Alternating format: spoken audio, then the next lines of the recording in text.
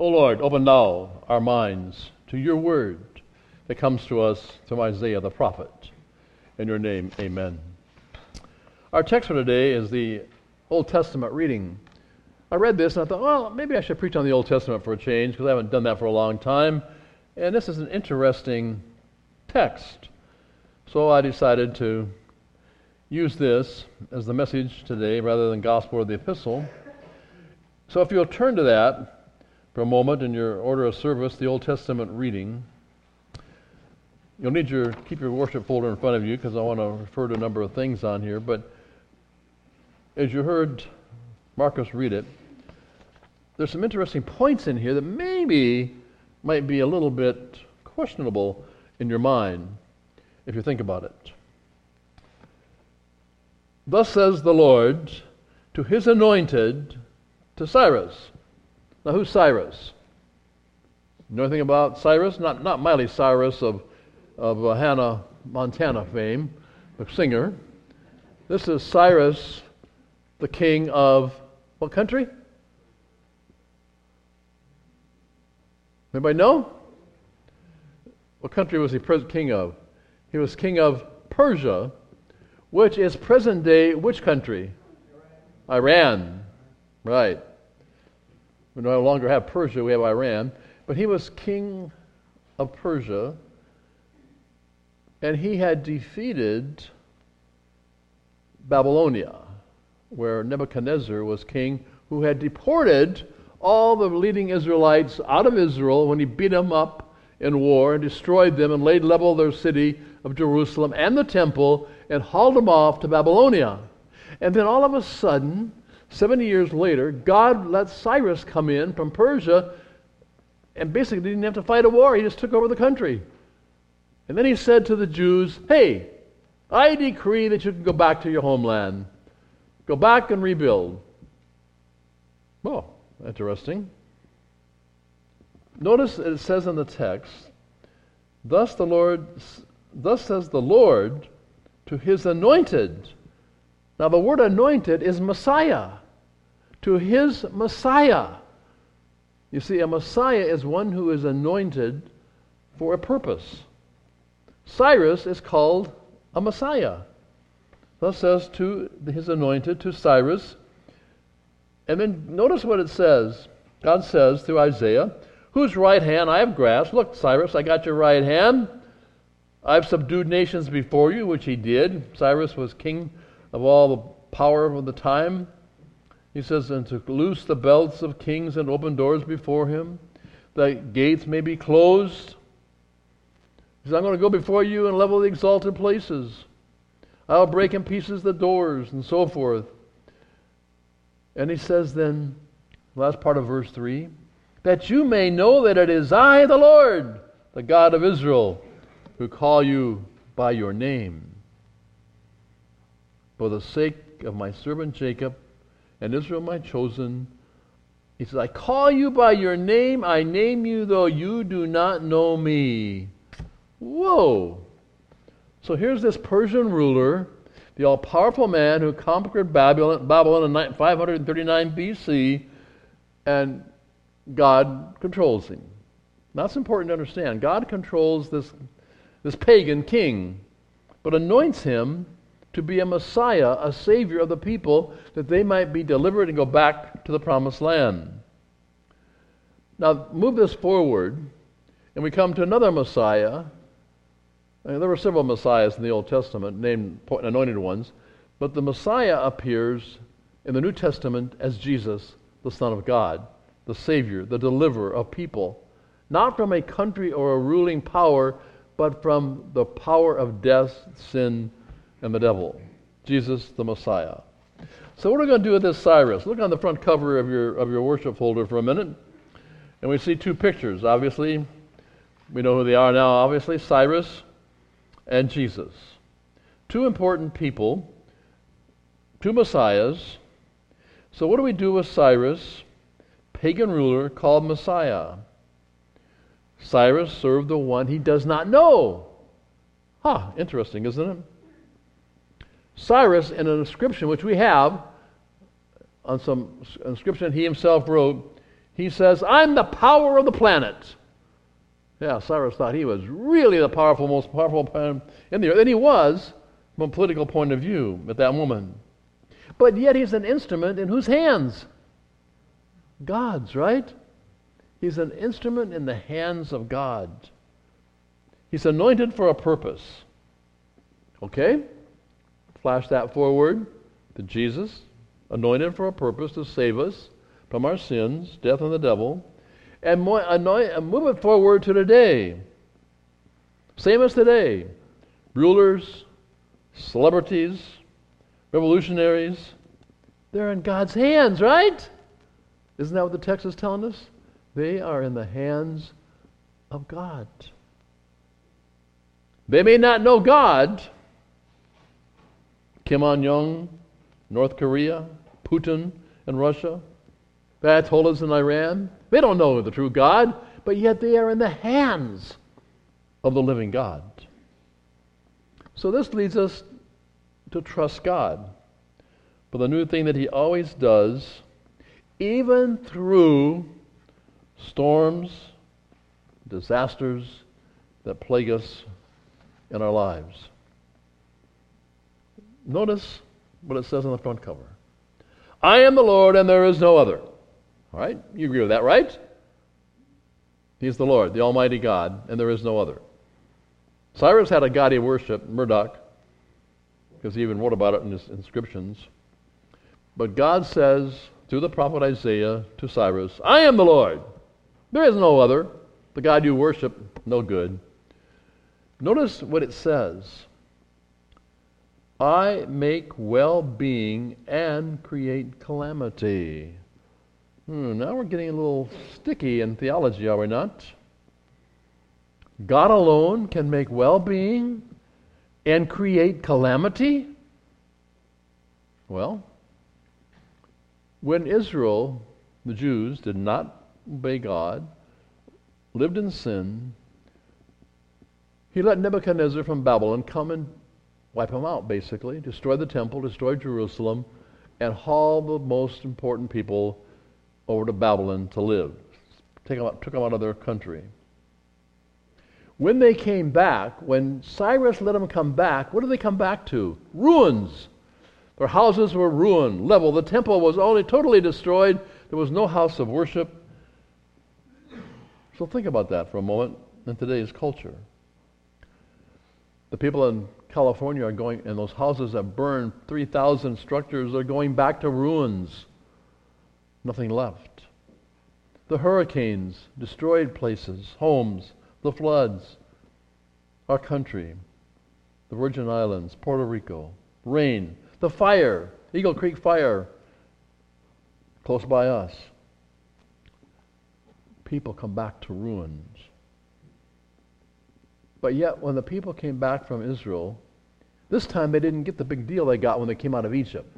When God delivered them out of Egypt through His Messiah, His anointed one Moses, God, remember, He fed them in the wilderness. He gave them bread, and He gave them quails, and He fed them and took care of them, and He gave them water from the rock. But now, this time, not so easy. They got to bring their own lunch with them. They can't. They're not provided all these goodies. And they come back to ruins, and they got to rebuild, and they got to work and rebuild their country. But they had to trust God to rebuild. Just as the people who've lost their homes in the hurricanes or the fires have to trust in God on how they're going to rebuild their lives and their homes. Because God's word becomes the final word for human history. Not Kim, Putin, or Trump, or anybody else. They have not the final word.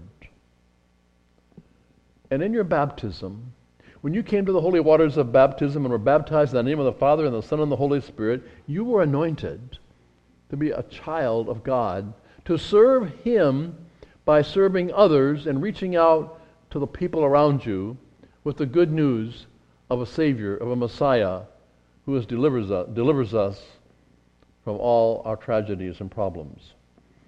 So this brings us to a word, sovereignty. The sovereignty of God. Now, let me ask you, Do you believe the sovereignty of God? Now, by sovereignty, it means all-powerful, all in control. Do you believe that God is in control of everything in the world, in our country, in your life? Now, you're probably going to say, oh, yeah, I do. I say, no, you don't, all the time. I don't.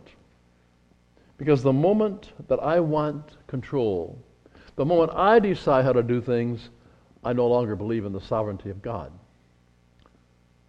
To believe in the sovereignty of God is to trust His power, His authority completely, and to trust in God above all things, with all your heart, it says in Proverbs, not on your ideas or your power or your thinking. So the sovereignty of God becomes in question here. Do I want to run the show? Yep, sometimes I do. I want to decide. I want control. And that's where the sin enters in, and where I need forgiveness and God's mercy and God's love. But that's the good news of Jesus. You see, the problems that you and I face in the world are complex, and probably more complex than they have been in centuries. When we look at the world situation, we hear the news, and I'm tired of hearing the news at night. I almost don't want to listen to it anymore. All the world problems, all the country's problems, all our problems. And you and I have personal problems, right? I got problems, you got problems. We're faced with various problems in our life. But here's the good news. This is not fake news. This is good news. God does offer a one-size-fits-all solution to the problems of the world and to your problems. And it took place on a hill outside Jerusalem, where He gave His Son on the cross to die for you and me, for your forgiveness of all your sins, to defeat the devil, and to save you from eternal death and hell. And Jesus promised the final kingdom will come, where there'll be no more hurricanes, no more floods, no more forest fires, no more war. But yet now all things belong to Him. We live in His kingdom, and we confessed something in the Creed today. In the Apostles' Creed, you said,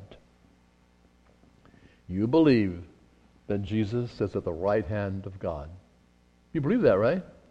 If He sits at the right hand of God, He's got full control. God has given Him control of the universe, control of the world, control of you. So why are you afraid? Why do you try to take things in your hands? God is in control of all things. So you see, I can give Him my sins, my death. I can give Him my fears, my pain, my sorrows, and you too can. So notice the last phrase on your bulletin cover. I am the Lord who does all these things. That may be hard for us to understand. All the things that go on in the world, it's the Lord who does them, or who's in control. And that's what God said through Isaiah the prophet, and it still rings true today. But one of the problems that you and I face, one of the reasons for our discouragement and why I get discouraged, and maybe why you get discouraged, is that we fail to understand God's sovereignty. That God is the one who's ultimately in control. God sees everything, past, present, and future. Our life is just a little tiny speck out there. It fades quickly. But He can see our beginning and our future. But we can't. We can only see what's right in front of us, what's right here today. And sometimes, I think, maybe you do too, because we are Christians, because we're Lutherans, because we follow the Lutheran heritage, because we celebrate 500 years of Reformation and say we follow Luther, that we got it made. But that's not true. We face problems because of sin, whether we're Lutherans, Presbyterians, or Catholics, or whatever we are. We sometimes think that because we are, and we go to church, and we give an offering, and we do things and read our Bibles, maybe, perhaps, everything's supposed to be wonderful for us. Why, life should be wonderful. But show me in Scripture where it says that. It's not a promise in Scripture.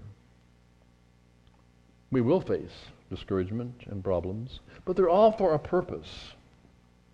We have struggles sometimes, but in Romans 8 we find our ultimate comfort. It reminds us that God works all things for the good of those who love Him. And that's the truth that you and I cling to in our life today. God is always moving behind the scenes. We don't always understand that. Look how He moved behind the scenes with Martin Luther, which next Sunday we celebrate the Reformation, and for Sundays thereafter we'll look at the 500 years since the Reformation. And I like the theme that we've got in our synod. It's still about Jesus. It's all about Jesus. Not Martin Luther. It's about Jesus. But Jesus was working through Luther to bring back the truth that he wanted proclaimed. And He works in your life, in my life as well. He works through us because of our baptism, because of our confession of our faith and our trust in God, who says, I am the Lord who does all these things. We have every reason to trust God for the future. I don't have to trust in the political promises out there. I don't have to trust in the world situations. God's got it all in His hands. He says, and I make well-being and I create calamity. Whatever comes, we're to trust the Lord with all our hearts, and then He will make our paths straight, as it says in Proverbs. The methods that God uses can be difficult sometimes for us to understand, but they're always for the best. So when you start going through things, remember, it's for the best. And God is with us. He's with us. You see, when you look at the two pictures here on your bulletin, Cyrus is not the ultimate Savior. He saved Israel from the clutches of Nebuchadnezzar and the Babylonians, but that was just for a temporary, but it was also sets up the kingdom of Israel again back where Jesus can come to promise to fulfill the ultimate Messiah. And the picture of Jesus reminds us that we have Jesus, the ultimate Messiah, who is the Savior. He saves you from your sins, from eternal death in hell, and from the devil himself. You have victory in Jesus Christ. Now, isn't that wonderful and exciting to celebrate? So thus says the Lord. Cyrus? Hey, Cyrus, you don't know me, but I got you in my hands. But better yet for you, He says, hey, you know me, and I've got you in my hands. God has you in His hands through His Son, Jesus Christ, whom you believe in, who sits at the right hand of God, who will come again and take you to heaven, to the ultimate place of victory. But in the meantime, He makes well-being and calamity, but He's the one who does all things, and all things will work out for good for those who love the Lord. So love the Lord. Rejoice in His love. Celebrate it. What a wonderful blessing you and I have as fellow followers of Jesus Christ. God bless you in your journey with Him. In His precious name, amen.